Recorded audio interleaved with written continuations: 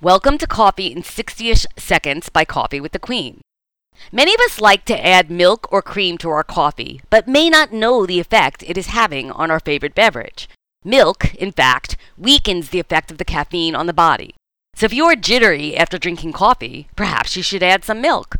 On the other hand, if you find your coffee is cooling too fast, use cream, which will actually help your coffee to stay warm for a longer period of time. Studies found that it can make your coffee stay warmer for up to 20% longer. For more information on everything coffee related, go to our blog, coffeewiththequeen.com.